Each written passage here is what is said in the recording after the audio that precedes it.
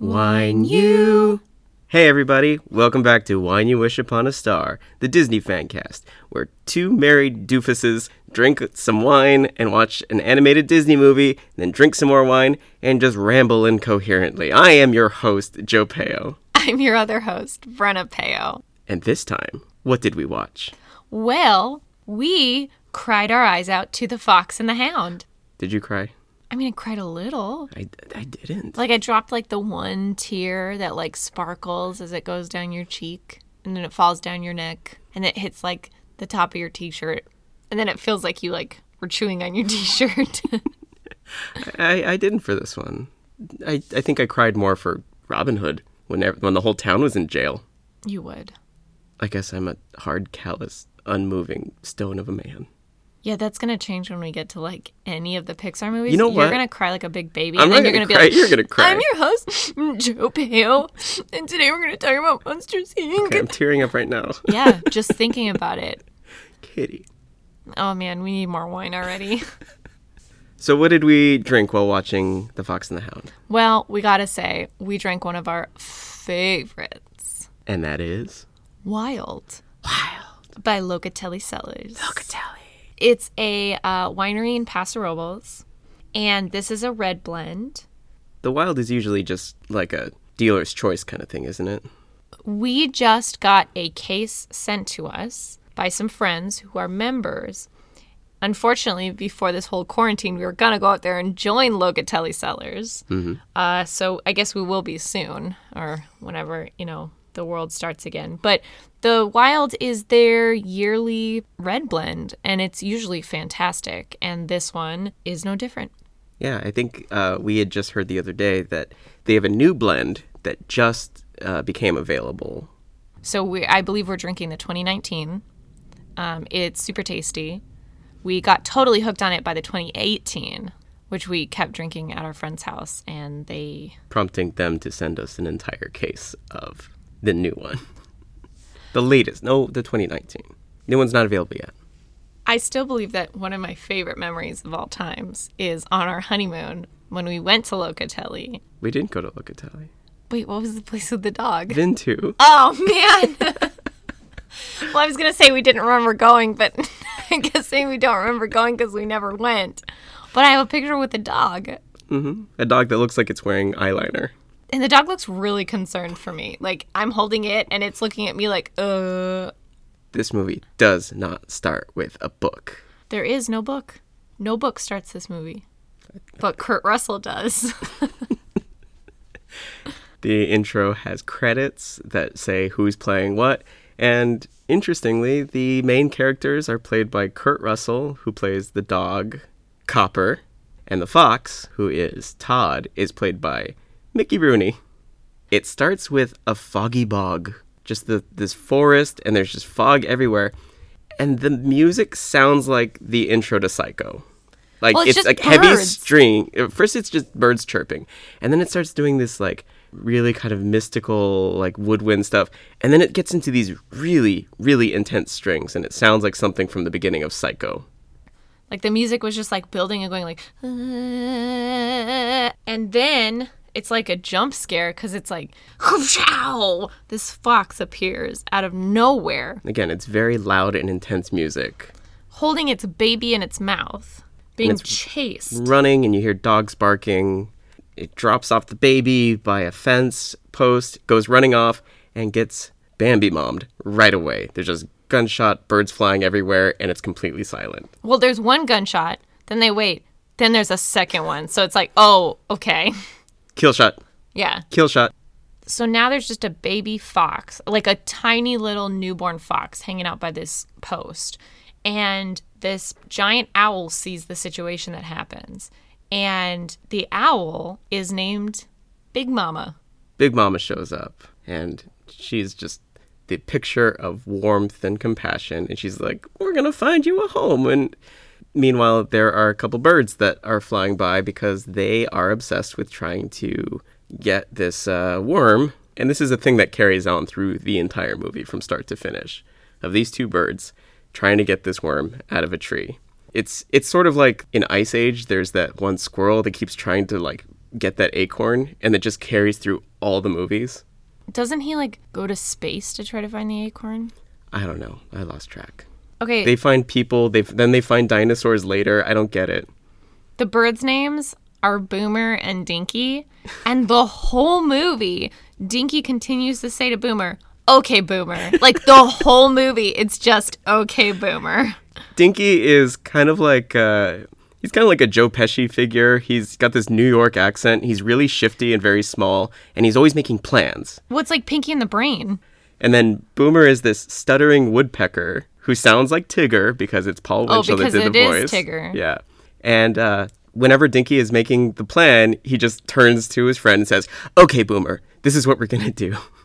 Okay, Google just turned on my Google Assistant when I said, "Okay, Boomer," and it's saying, "What can I help you with?" So your phone responds to "Okay, Boomer." Apparently, my phone is a baby boomer. What do you think of the animation style in this? I thought it was pretty typical. I mean, the people looked more like people. Once it started introducing more of the characters, like the people and the birds, I started to kind of realize that the animation style, not an animation style, but the character design is a little all over the place. Like, it almost seems like each of the characters is from a different movie. Do you know what I mean? Well, I noticed that the lady, who is just called the Widow, she is like a weird love child between the fairy godmother and Madame Mim. But the way she moves is very different from the birds. And not just in a way of just like, oh, that's a human movement and that's a bird movement. But it's like, I don't know. It's like to me, it felt like they had different animation teams working on different elements. And then it was all kind of hodgepodge together. It didn't distract me from the movie, though. It did look cleaner. I didn't notice like the Xerox lines like in the last movies, where you see kind of like their sort of sketching skeleton coming out from underneath. Maybe this is just like a remastered version that we saw, but it looked very clean. Okay, I don't remember any of the movies where a skeleton came out of the people. Like, no. I'm Merlin. Like, I don't remember that scene at all. I like, especially in like 101 Dalmatians, when there's a ton of them like running and jumping. It's like you can kind of see like the wireframe sketch. You know, like when you start a drawing and you draw like, to draw a human head, you draw a circle and then draw a line through it, and that's the eyes, and then it comes down to the chin, and you see like that outline sometimes just like pop up for a frame. Okay, you said a skeleton that fell out of people. So I was imagining like a full skeleton coming out of the body before they move forward. Like Peter Pan went to fly and then his skeleton went first and then he followed. Like his skin just went to Neverland without him. That's his skin bones were flapping through the sky behind his bones. Like a scary human kite. I'm going to have nightmares. Why did you say human kite? Why did you say skeletons coming out of bodies? I meant like the sketching skeleton. Like never mind. We're introduced to the dogs. And so there's Chief and there's Copper. Oh. I have a fun fact here. Oh, already? Oh, yeah. Is this a big fun fact or a little fun fact? It's kind of a little fun fact. Fun facts with Joe P.O. It's so small, guys. Thank you. That was our chorus of termites. Oh, no. Oh, no. Our floors are hardwood. Oh, no. So the scene where Copper is introduced to Chief, the dog, you know, the old dog meeting the young pup dog, that was worked on by a brand new animator at Disney whose name was John Lasseter. Does he go on to do anything else? We will find out. So Copper's not just introduced to Chief. Copper's given to Chief. Like, we find out their human is named Amos. And basically, the whole movie is just Amos against the Widow. I kept wanting to call him Jed Clampett because he just looked like the dad in Beverly Hillbillies. He did, but it's just suspenders and walking around with a gun. He found no oil, though. No bubbling crude. This is like alternate reality. Yeah. So it's just him and these dogs against the Widow and her farm. And it's basically just Hunter against not Hunter. Like the whole movie. But when Amos walks up with Cooper. I kept going back and forth. Is it Cooper or Copper? It's Copper. Copper. It's like Rachel Lindsay's dog, Copper. Oh, my God. You're not going to forget that now. You're such a nerd. So when when Amos walks up with Copper, he basically sets him down in front of Chief and says, like, Chief, I got you a dog, and then walks away. Like, he gave a dog to another dog. Like, his pet has a pet. But who is Chief? He is none other than... John Buttram. It's the Butt Ram. He's back. Butt Ram is back, guys. Butt-Ram. Butt Ram. Butts. If you didn't hear our last episode, this is the guy who is the Sheriff of Nottingham in Robin Hood, and then also the hillbilly rat from The Rescuers. And wow, you know what's crazy? He still doesn't change his voice. Exact voice. Still the same voice talking like this.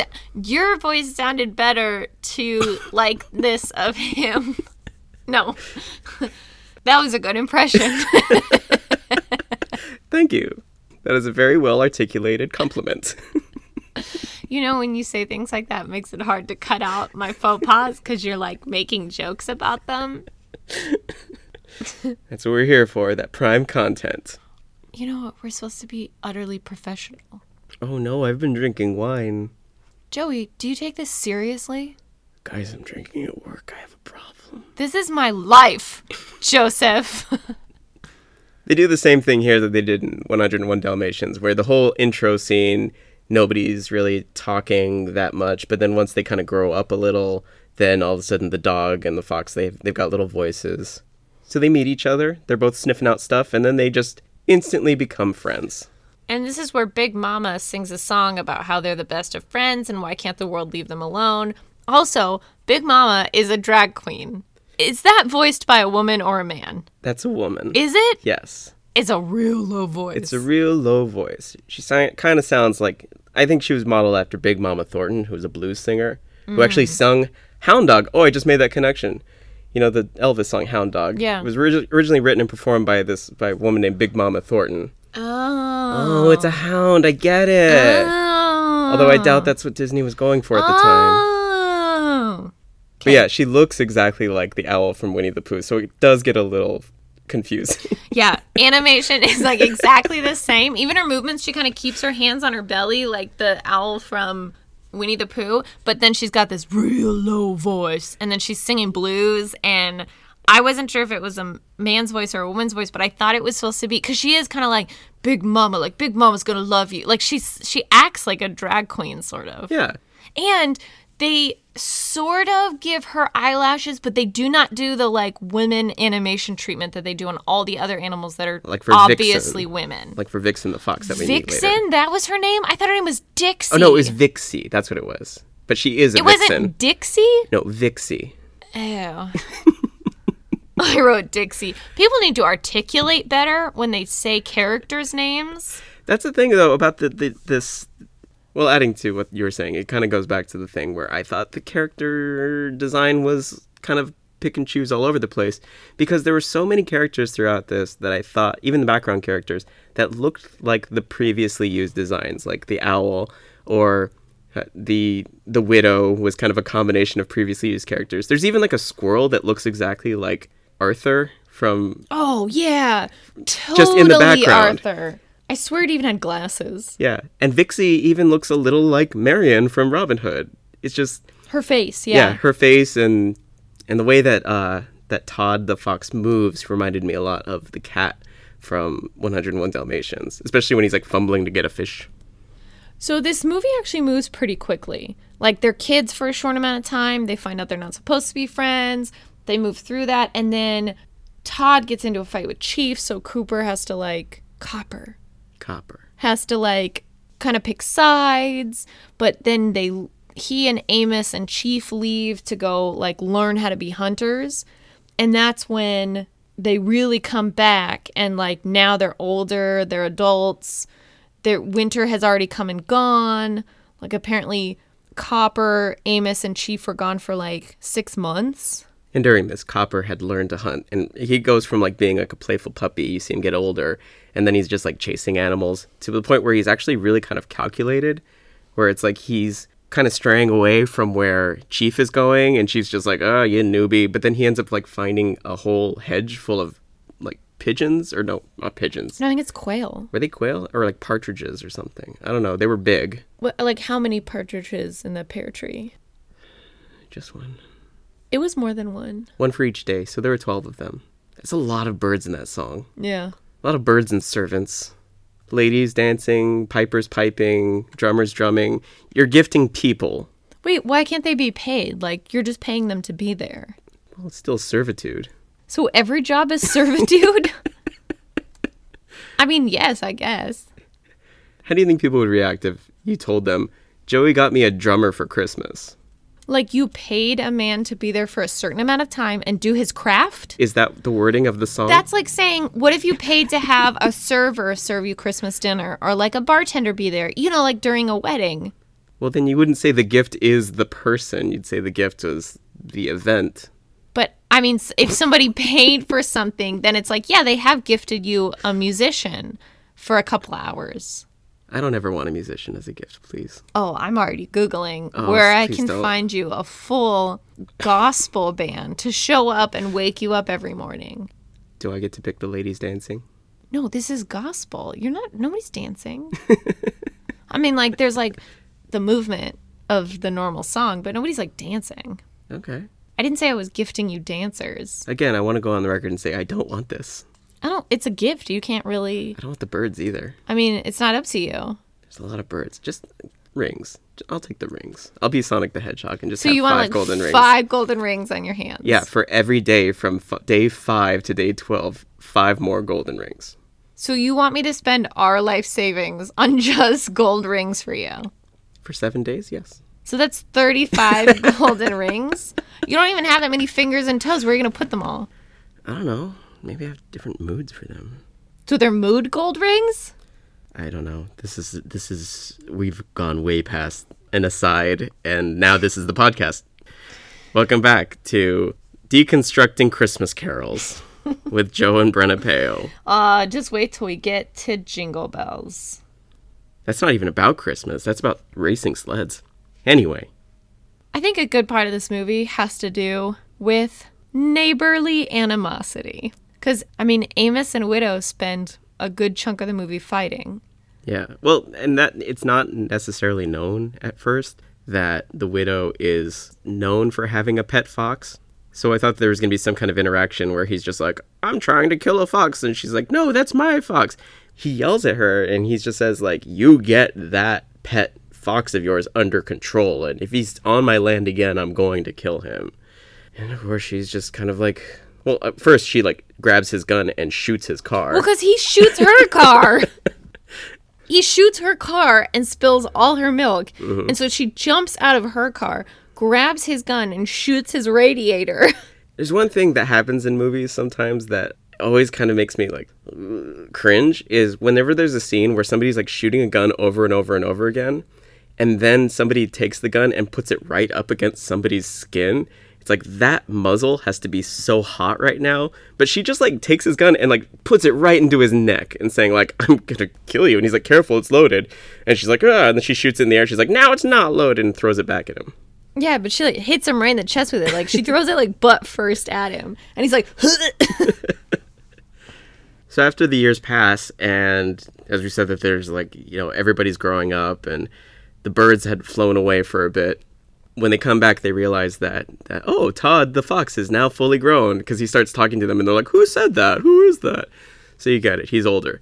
But then sputtering down the road, here comes the car with Amos and Copper, who has now earned the front seat because he's the best dog now. And the way that Todd like looks at him, he's like, hey, he's all grown up now. Hey. And I was just like, wait, I don't know where this movie is going. Is this a romance? I don't think Disney would be doing that at the time. so you actually thought that this movie was going to turn into a romance.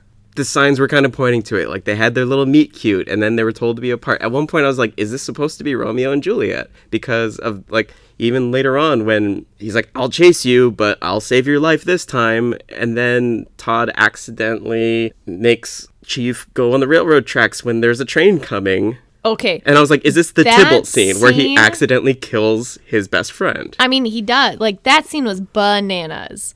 So Copper lets Todd go because he catches him. But he says, like, this is your one time I'm going to let you go. So he lets Todd run off. But unfortunately, Chief corners him on the train tracks. On a bridge over the ravine. And Todd is able to duck down low because he's a fox, but Chief can't and gets hit by a train And thrown off a the track. bridge. And doesn't land in the water, it lands on the ground below. Like on a rock. Yeah. And you just hear his body like crack. And then Copper runs over there and he's like, oh, this is all my fault. And you see Chief like look up and then he goes, ugh. And it's like he died. I'm pretty certain that there was a version where he actually was killed there. Kind of like in Lady and the Tramp when Trusty like runs in front of a car and they had to change it at the last second because everyone's just like, this is way too depressing. Right, because like in all seriousness, like you think Chief is dead. And it's not until like another 20 minutes into the movie that you see Chief again and all he has is a broken leg. That's kind of a cute scene because he's just like, he's used to being outside, but now he's getting pampered. And he's just like, oh, this is nice. I'm near the stove. I got good food. And I'm just hanging out inside. But then whenever anybody comes in, he just starts yowling like, oh, I just want a little sympathy. He's like, whoa, whoa, whoa, whoa, whoa. Yeah. But you can tell that he's been doing that way too often because they're just like, quit your yowling. Go back to your room. And he just wobbles away. He even says like, or I'll break your other leg. Yeah, Amos is like, I'm going to break your other leg. And he's like, oh. So because this whole interaction happens with the train and everything, Amos goes to Widow's house and like tears her door off the hinges and is just like furious. And he's like, I'm going to kill that fox. You can't keep him in for the rest of his life. And so the widow, being this woman who, with so much love and compassion in her heart, she tells him off and says, no way, he's staying with me forever and you can just deal with it. No, that's not what happens. Oh my gosh. This took a turn. She instead decides to take him for a ride out into the nature preserve, drop him off, take away his collar, and drive away. While she like has this internal monologue that's rhyming, it's like this poetry thing. Maybe it's an early rap, but she's just like, you were so glad and free, and now I must leave you without me. It's just like these... And it ends and with, this song, and we're both alone. And there's a song that's playing, but it's just like, this doesn't feel like a goodbye. Yeah, it's very depressing. And she takes his collar, and then she just leaves. She goes to get back in the car, and he's like, oh, I follow? And she's like, no. And he's just like, and he's standing there crying. Todd the Fox, abandoned in the wild for the first time since he was a teeny tiny baby. Okay, that's another thing. You can't just leave an animal that has grown up in a house that has a cat bed. Well, clearly he's not welcome. He meets a very surly badger who just says, like, go back to where you came from. Which is like, well, great. Now the domesticated animals say you don't belong here, and the wild animals say you don't belong here. Make up your mind. This guy also looked a little bit like a Mr. Hyde version of our friend from Mr. Toad, Mac Badger. That's who he looked like. He totally looked like him, but he had these like crazy eyes, like they weren't going in the same direction at the same time, and he's just like, get off my land. He's like a feral Mac Badger, or Mick Beaver as we called him. It's loud outside. Sorry, guys. Full disclaimer. Everyone on our block decided right now to do freaking lawn maintenance. It's 5:30 in the early evening, and on now a is the perfect Tuesday. time. Oh my gosh, go back in your homes. Stop doing yard work. So feral Mac Badger won't take him in, so a porcupine actually comes up, and apparently the porcupine had swallowed a stuffed animal pig, because he sounds exactly like Piglet, and says, you can stay with me. It's nice to know that Piglet found a new house after he gave his house to Owl. And everyone was just cool with it. So that's fine. He goes to sleep with a porcupine. And this part, the scene cuts to the widow driving back to her house. And Joey yells, aliens! Well, so there's this random cut. And they tried to do some kind of like lens flare thing in animation that didn't work. And so all of a sudden you just see like a glimmer of a country road, and then this rainbow colored star just shoot out of the middle of the screen until it like the car turns and you see it was the headlights of the car. But I just yelled out, aliens! This movie took a turn. Like, I was so confused because I was looking down to like write notes, and he just yells, aliens! And then he like looked like the guy from the History Channel. Like, he's like, aliens! Okay, you know what? I can't get a haircut. My hair stands up a lot. That's why I have to wear a hat sometimes, indoors. You've been wearing a hat indoor constantly. Okay, we're all allowed to be self-conscious about our hair at this point. Okay, but you keep getting worried that you look like a pineapple. I do look like a pineapple sometimes. You don't look like a pineapple. Because I wear a hat. Oh, jeez. So the aliens come. They make contact with Amos and the widow. They blow up the White House. They establish dominance. And then Jeff Goldblum kills them with a virus. Oh, is that what's happening right now? Are we the aliens? Is there a tiny Jeff Goldblum that's... I gave him a cold. Did Jeff Goldblum start this? I don't know. Apparently, the commercials tell us that he's spying on us with dogs. Okay, what is that? We've been watching way more TV than usual. And, like, what is with the apartments.com commercials that are like, we're going to send out dogs with cones. See, it's working. And the ladies are like, what's with your dog? What's with your dog? Like, What does that mean? What does that mean? What does that like, mean? She has this voice where she's like, excuse me, what's with your dog? What's with your dog? And he's like not responding because clearly she wasn't there the same day he was. What's with your dog? Yeah, the lady was probably like, oh, sweet, I get to be in a commercial with Jeff Goldblum. And then they were just like, no, you get to talk to a robot dog. And she's like, oh, cool. And then she's like, what is that? What is that? And then he gave her a virus. Big Mama checks in. She's searching around to try to find Todd because she, of all people, knows like, oh, that child is not capable of living anywhere on his own right now. And so she finds him, but before she does, she like comments and like she's like, oh, I'm winded, I'm getting fat. Like she just like starts commenting on herself, just being like, oh, I'm getting real old and fat now. And I held up my hand and I was like, same. Same, Big Mama. Preach. Because I'm getting old and fat. So she thinks she finds him, but instead that's when she finds Vixie, the female fox with like the curves and the eyelashes, batting them eyebrows. I wrote that in my notes. I was like, oh, she was batting them eyebrows. So Big Mama comes down. She sees Vixie. She thinks it's Todd. She's like, oh, Todd. And Vixie turns around and she's like, oh, Vixie. And Vixie's like, hey, Big Mama. And Big Mama's like, oh, I'm looking for my friend Todd. And Vixie's like, oh, tell me about him. And she says, well, he's a fox. He's spry, young, very handsome. And that's when Vixie goes, oh. And so she's like, okay, well, just let me know if you hear from him. And it was so funny because like I got lost in the whole thing, how this is kind of like in the last bit of the movie, sort of like in Bambi when like the ladies show up. But it's like she, in a very modern way, just says like, Vixie says, I'm not doing anything right now, so I can help you look for him. And it just made me laugh because it's like, it looked like classic Disney, but like you wouldn't ever think of a character saying something like that. Well, it was just funny because Big Mama just starts describing his physicalness, and then Vixie is like, oh, he sounds really nice. Like she just like instantly enthralled. So they go off together to find Todd. They find Todd. He's like a crumpled heap of crying fox. And it's really funny because like he's just like, woe is me, like, oh, everything's horrible, I don't have any friends, I don't have any purpose. And then Big Mama's just like, oh, well, maybe I can help you find it. And he starts wandering in one way. She's like, no, I'll help you find it over here. Come over here. Look over here. So she's trying to get him the rebound to kind of lift his spirits. And she's like, Todd, look over here.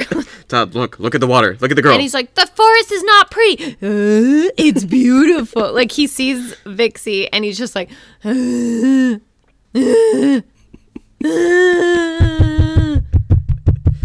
that your foot hitting the ground? Are you Twitter pated? Yeah, that's what happens. And his tail goes like up and he's just like, You sure it's not the Jeff Goldblum virus?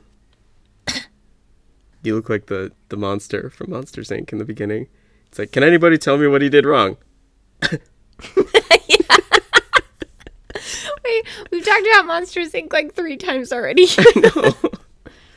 I love that movie. I feel like that's the movie we just need to watch next. We're getting to it. We have to earn it by getting through the weird period of the 80s in Disney movies. Okay, but like we're allowed to watch whatever movies we want. Yeah, I know. I mean, like not for our podcast, but I'm just saying like in general.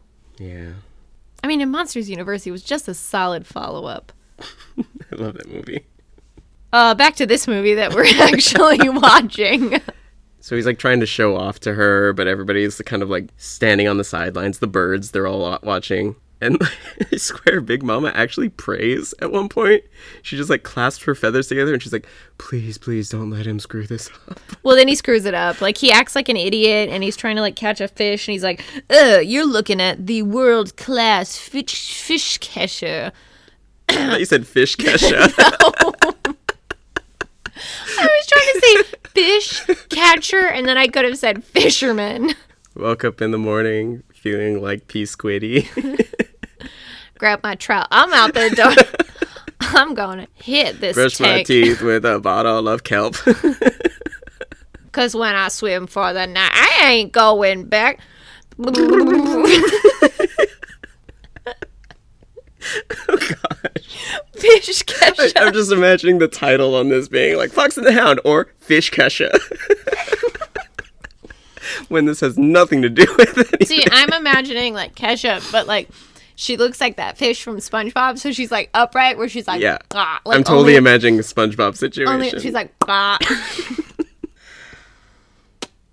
So he embarrasses himself, and Vixie's laughing at him, and he just starts insulting her. Like, he starts yelling at her. I've never seen this in a Disney movie where he's like, you're nothing but a empty-headed female. And she's just like, bye, and just walks away from him. But then there's a romantic song playing, and he brings her a flower, and everything's fine. And then she starts talking about how many kids she wants. First date, and she's like, I think 6 kids is good. He's like, six what? No, she Six just says what? 6 is a good number. I like 6. And he goes, 6 what? Well, the context is they're watching a family of quail go by. 6 what? He says it like twice. There's a family of quail, and she's like sitting there counting them, and there's like 7. She's like, 6 is a good number. I like 6. 6 what? They go to a waterfall. They're nuzzling. We've forgotten about the hound at this point. Oh, well, what we failed to mention was that the moment the widow gets back from the alien ship, Amos is like, oh, she dropped Todd off at the game preserve. But he's still bearing a grudge because Todd almost got Chief killed. So while all of this is happening, while Todd is like insulting women and falling into lakes, And he's just red pilling all over the place. Amos is on his way to the game preserve. And he gets there, and like there's a sign that says like game preserve, no hunting. And he's like, oh, we're not here to hunt. We're just here to search for a fox. And he cuts the wires and goes in. I also like that when he was preparing to go on the hunt, he's demonstrating how the bear trap works. And I wrote down in my notes, Chekhov's bear trap. Like, this is going to come in handy at some point. Chekhov? It's like Chekhov's gun. Have you heard that? No. Well, Anton Chekhov was a playwright, and they had this thing called Chekhov's gun, where if you introduce a gun in the first half, or in the first act of a play, it's got to go off in the third act. So it's like, here's a thing, and then they show you, like, there's a gun in play. And so then later on, when the gun comes back, it's not out of nowhere. Amos goes a-hunting for some fucks.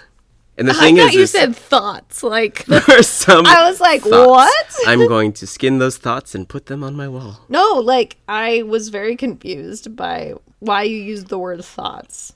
Amos goes a-hunting for the fox that hurt his dear old boy, Chief. And he's laying these bear traps everywhere because, they show Copper's face, and when he's like sneaking through the barbed wire fence that they can't cross, and he has straight up murder in his eyes. Like, this guy was my friend, but now he's my enemy, and I'm going to snap his neck in my jaws. Like, his eyes are so evil in that moment. So they go along, they start putting the traps everywhere, because by this point, Copper just knows exactly like where, like, he knows all about hunting, and not only that, but he knows where his old friend is going to be going and what he's going to be doing. Meanwhile, the foxes are coming out of their little den after their night of romance, and they have to head down to the pond where all the traps are laid so that they can drink water. As they start to head in, Vixie's like, wait, it's too quiet, something's wrong, and Todd, who hasn't grown up in the forest, is like, no, everything's fine. And he starts to head down. She's like, no, stop. Like, and he's like, it's fine, and ignores her completely and continues on down the trail and runs into Copper and Amos. And he only gets a tiny bit of a head up because Amos cocks his gun. And so you hear the chick, and then he runs. He's used to that sound. because of living near Amos for all those years. So he's running around. He's narrowly avoiding all the traps. They're like snapping underneath him or right behind him. And then that's when Todd and Amos start facing off. Not Todd and Amos, Todd and Copper. So we saw how Todd and Copper were really kind of going at it. You think that Copper is the more angry one here. But now with Vixie being threatened by the situation, Todd makes the scariest face. He's like snarling at him. His face kind of becomes almost like this like kabuki devil mask. It's really creepy. And they start to like fight. Like they're like it's ripping vicious. at each other. Like I was just sitting there like it was making me uncomfortable.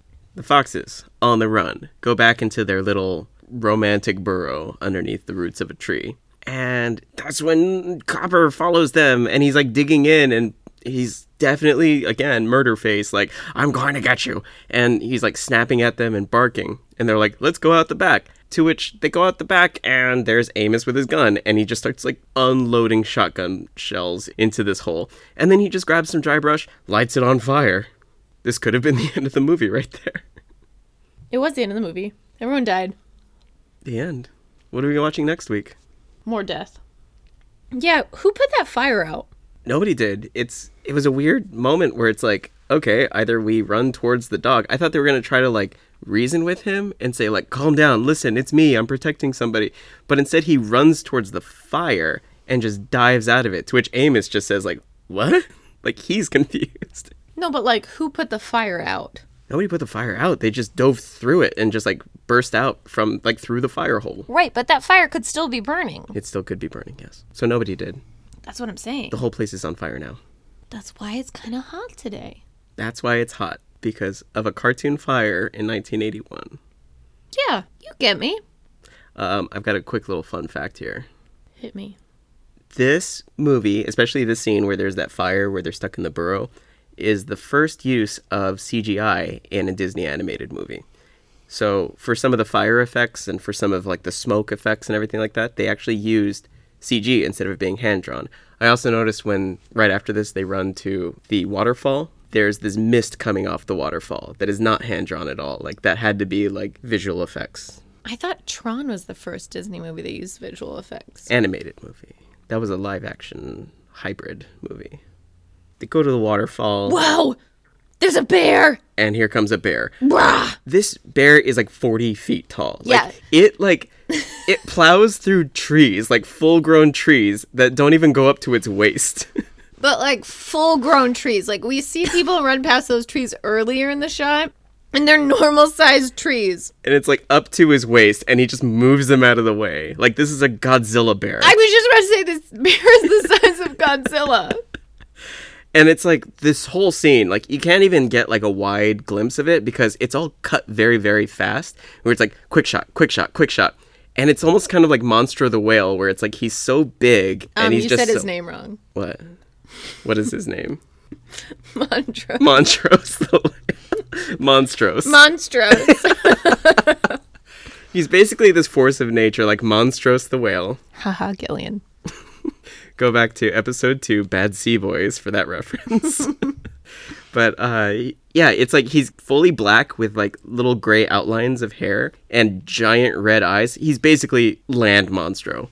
And he's just attacking. And you don't get like a good glimpse of him. He's just constantly swiping. He's swiping? He's like swiping. Swiping left? Like Yeah. he's like, not interested. Interested. Well, he's in the woods, so they don't have tinder. They have timber. Oh. I'm yelling timber. I wonder if Fish Kesha does that. You better date. Fish Kesha. The bigger they are, the farther they fall. The farther they fall? Well, I guess the bear would have fallen pretty hard because he was pretty big. He knocks Amos down a cliff. I'm still not done making fun of this. Okay. The bigger they are, the grizzled they fall. This biggity bear has biggity paws. Oh gosh, Kesha's gonna come after us for this. Oh man, but I love Kesha though. Do we get to talk to her in court? Do you realize that together we've been to more... Do we get signed documents from her? Oh my gosh, I want to sell them on eBay. We've been to more Kesha concerts together than anyone else. Yeah, 2. That's a lot. No, I mean anyone. I don't mean anyone else like in the world. I mean any other person that we've seen in concert. Yeah. We've never gone to a concert twice except for Kesha. Well, we don't do a lot of concerts. But like anything. We've never seen something that many times except for Kesha. And I will say, we got to see, what year was it that we saw her at the LA County Fair? It was 2013, wasn't it? Yeah, I think, no, 14. 2014? Yeah. Okay, so we saw her in 2014, and then we just saw her last year in 2019. Because if it was 2013, then we would have only been dating for 3 months, and I would not have gone to a Kesha concert with you. I think you did, though. I don't think so. Oh, no, you did. Did I? That was 2013. Oh, man, I am a limp noodle of a boyfriend. so gave into that one. You went to a Kesha concert. We'd only been dating for like 3 months. Last year, 2019, we went to a Kesha concert again in Vegas. That one was much better. I was about to say, she got so much better. Yeah.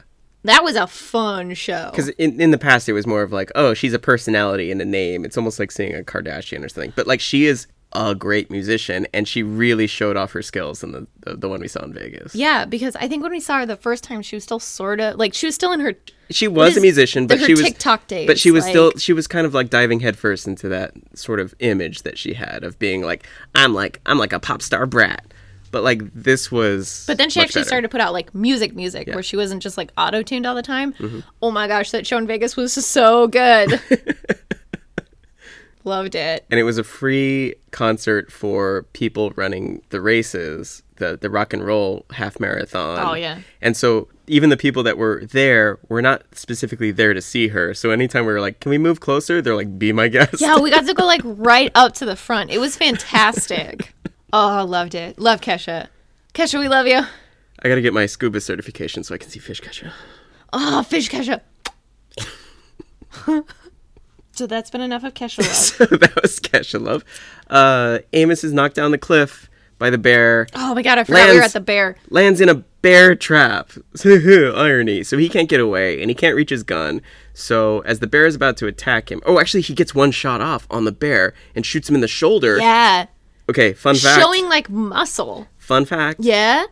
This is one of the very few cases in a Disney movie where they actually show blood. Oh. Because you see it for a second. Like yeah, you do. You see, no, like, you the saw, red like, muscle. underneath. Like, it was a deep shot, but only the shoulder. And then during this fight, Copper tries to protect Amos, and so he's trying to attack the bear. And at one point, he bites onto the bear's nose and, like, actually draws blood on that, too, just for, like, a split second. Oh, this is a vicious fight. Like, this is almost hard to watch. Like I said, it's really fast cut, like a Michael Bay movie, so you're not even quite sure what you're looking at from moment to moment. And then at the end, everything explodes. And then Shia LaBeouf comes running by and goes, no. Running through the woods, Shia LaBeouf. Brandishing a knife at Shia LaBeouf. 40-foot bear, it's Shia LaBeouf. Anyhow, the bear is about to kill Copper, and that's when he starts kind of like, he's freaking out. Well, no, Todd and then hears Todd everything. hears him. Todd hears this going down. Vixie's like running ahead of him. They're like trying to get across the waterfall on this like log. And he just stops, and this is that character moment where he's just like, even though my dog friend tried to kill me many times in the last 12 minutes of the movie, I'm going to go help him. So he tries attacking the bear, and he kind of draws the bear away from him. They run to the waterfall, and the bear destroys the log that they're standing on, and they fall. And everyone dies. And everyone dies. No. And I wrote down in my list that apparently there is an unspoken rule in a Disney movie where if a fox falls from a very, very tall height into water, he's going to survive. Because same thing as Robin Hood. He thinks something's wrong, and then he just like swims out. He's like, oh, he's okay. He's fine. Yeah, so apparently the bear dies. Because the bigger they are, the harder they fall. Ah, damn, I was just about to say that. This biggity bear fell diggity down. I was about to say that. I'm so unhappy with you. You're definitely sleeping on the couch tonight. How dare you take my Kesha punchlines? How dare you... Swing your grizzly round and round. How dare you use Mr. Worldwide against me? How dare you, sir?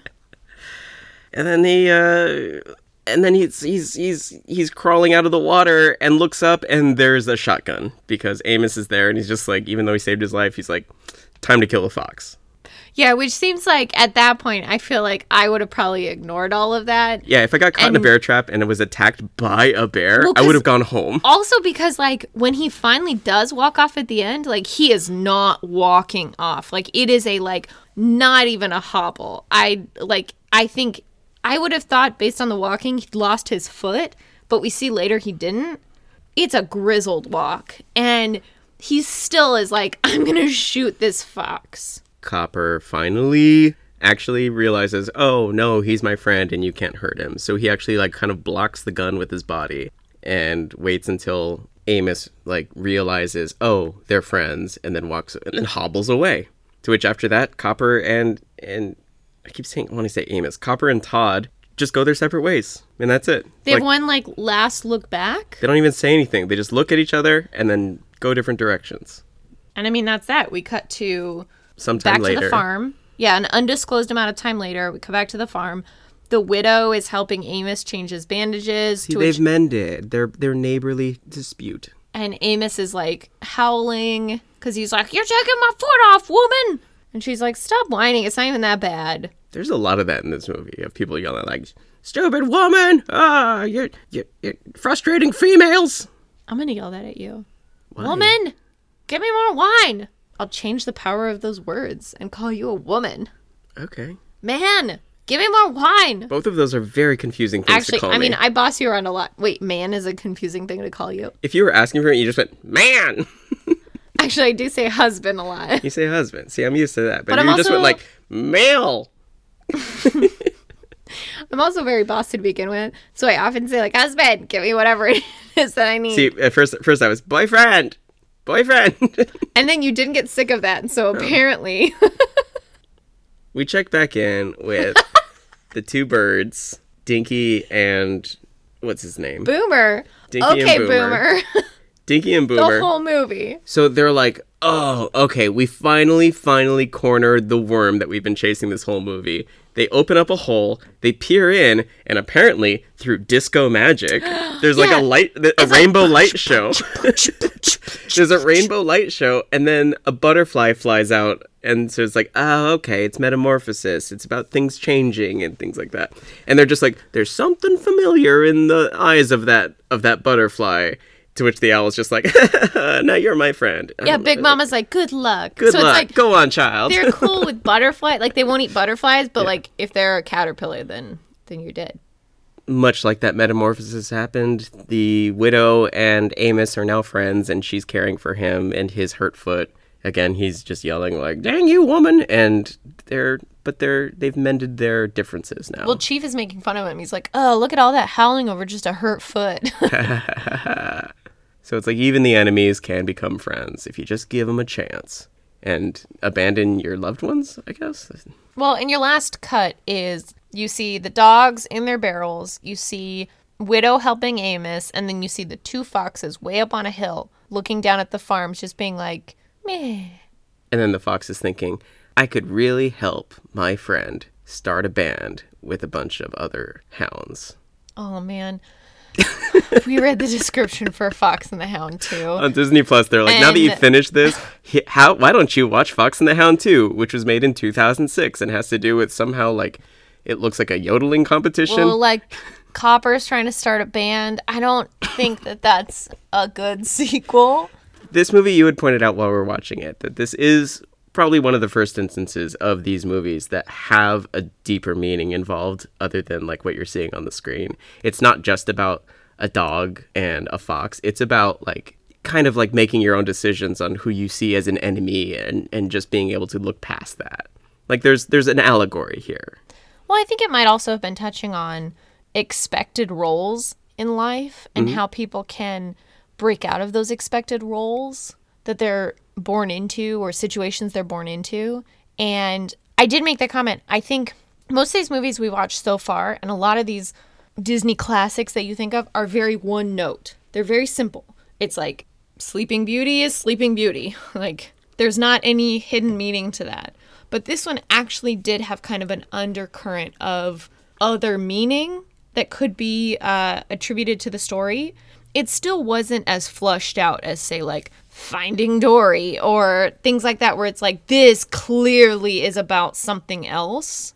Yeah, I think that during this time in Disney, they were trying to sort of find their feet of like, are we just doing movies for kids? Are we doing movies for adults? What are we doing? And so it's a little bit of like a scattershot approach where it's like they start kind of diving a little bit into like telling a story that might have a deeper meaning to it. Nowadays, with all the Disney movies, every single one of them has that element to it where it's just like, your kids are going to love the visuals and you are going to relate as an adult to it in some very personal way, having to do with like your relationships or having to do with your worldview or having to do with dealing with very, very real circumstances.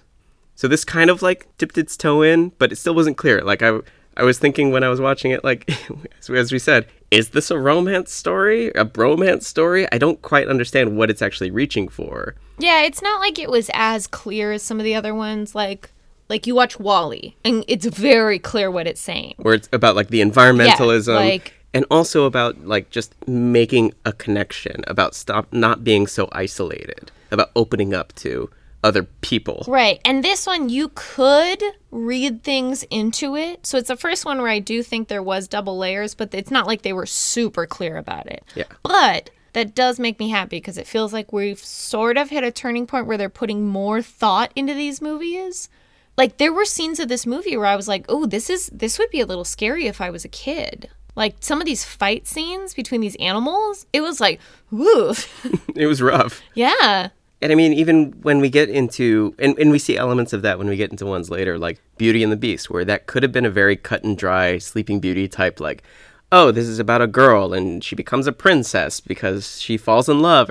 But there's a lot of other stuff where it's like she's looked down upon because she's wanting to be more educated, or her father is an inventor and he's seen as like a crazy person that they're not accepting. Where it's like you get some of those deeper themes kind of like this, where it's like, it's not just like paper cutouts of people. They're more fleshed out. So, what's our next movie? Our next movie is The Black Cauldron. Oh. Now, this movie, I don't remember much of it. I think I've only seen it once. And funnily enough, it was in a very inebriated state, so I don't remember anything of it. I remember it being super lame. I don't remember anything of it. Like, I remember watching it, like, in daycare or something, and even as a child being like, lame, next. From what I know of Disney history, I think from watching the documentary Waking Sleeping Beauty, that was a turning point for the animation department where they had to kind of like step back and say like, let's regroup and let's figure out what we're doing here. And that's what led to the new Disney renaissance of like The Little Mermaid. So there's still like a couple movies in between, but like because of the financial failure of The Black Cauldron, it ended up creating what we now know as like the ones that you and I grew up with. All right. I mean, we're going to watch it, but... Obviously. Blech. Whatever. The Black Cauldron. The Black Cauldron. Would you like some more fun facts? Joey, I will never tell you no I thought you were going to say, I will never like fun facts. to fun facts. Joey, I will never like your fun facts. I knew it. No, I will always like your fun facts. Okay. I will never want that wagon wheel coffee table. You'll never have to go out there again. Please tell me I'll never have to go out there again. Okay, fun fact. Originally, this movie was supposed to come out almost a year earlier, but it had to be delayed because a whole bunch of the animators left Disney. So Why? one of the big animators at Disney at the time, his name is Don Bluth, and I think I might have mentioned him in one of the past episodes, but he was one of like the major animators. He ended up leaving Disney, but for some reason, like a lot of the other animators were very loyal to him, and so they ended up leaving with him when he went to create his own studio. And he was trying to compete with Disney. So that ended up pushing it from being a Christmas release to a release like the following July. If you don't know who Don Bluth is, let me just read out some of the things that he worked on after leaving this project. The first thing was he created the movie The Secret of NIMH, which is about the mice going on like this epic quest, turning out to be about like lab testing. After that, he worked on the video game Dragon's Lair, the one that looks like it's animated. And the guy actually looks kind of like the guy from Sword in the Stone. In 1986, he made An American Tail, the one about Fievel, Coming to America. Do you realize that's what I thought we were watching when we sat down to watch The Rescuers? Yes, that's what you said. Like, there's something about the Statue of Liberty, and there's I got really confused because I Ellis thought they Island were coming off a boat, and then I was like, what is happening here? And I legit thought we were sitting down to watch The American Tale. 1988, he made The Land Before Time. Ah! I love The Land Before Time! That same year, All Dogs Go to Heaven. Oh, shut up. This man's a genius. Yeah, so he made, from our childhood, he made some very, very important animated movies. gosh. The only ones that were able to kind of compete with Disney at the time, because he's also responsible for Anastasia. Oh, that movie's so good. Yeah, so like all these ones that you think are Disney that aren't Disney from that time of the hand-drawn animation were usually Don Bluth. I totally forget so much of the time that Anastasia is not Disney. Yeah, a lot of people do. There was like Disney princesses, like Anastasia. It's like, she's not Disney. Oh, BT Dubs, they made a musical for that, and it is bomb.com. It's gorgeous. I thought it was a musical. Well, yes, but they also made Oh, you mean like a live one? Yeah, Yeah, they like wrote different songs for it, and it is gorgeous. Yeah, I've never seen Anastasia. That could be one of the ones that we do like for a special episode. What? Never seen it. Oh my god, we're watching it tonight. Okay. Are you serious? I'm serious. I've never seen it. Joseph freaking Peo, are you...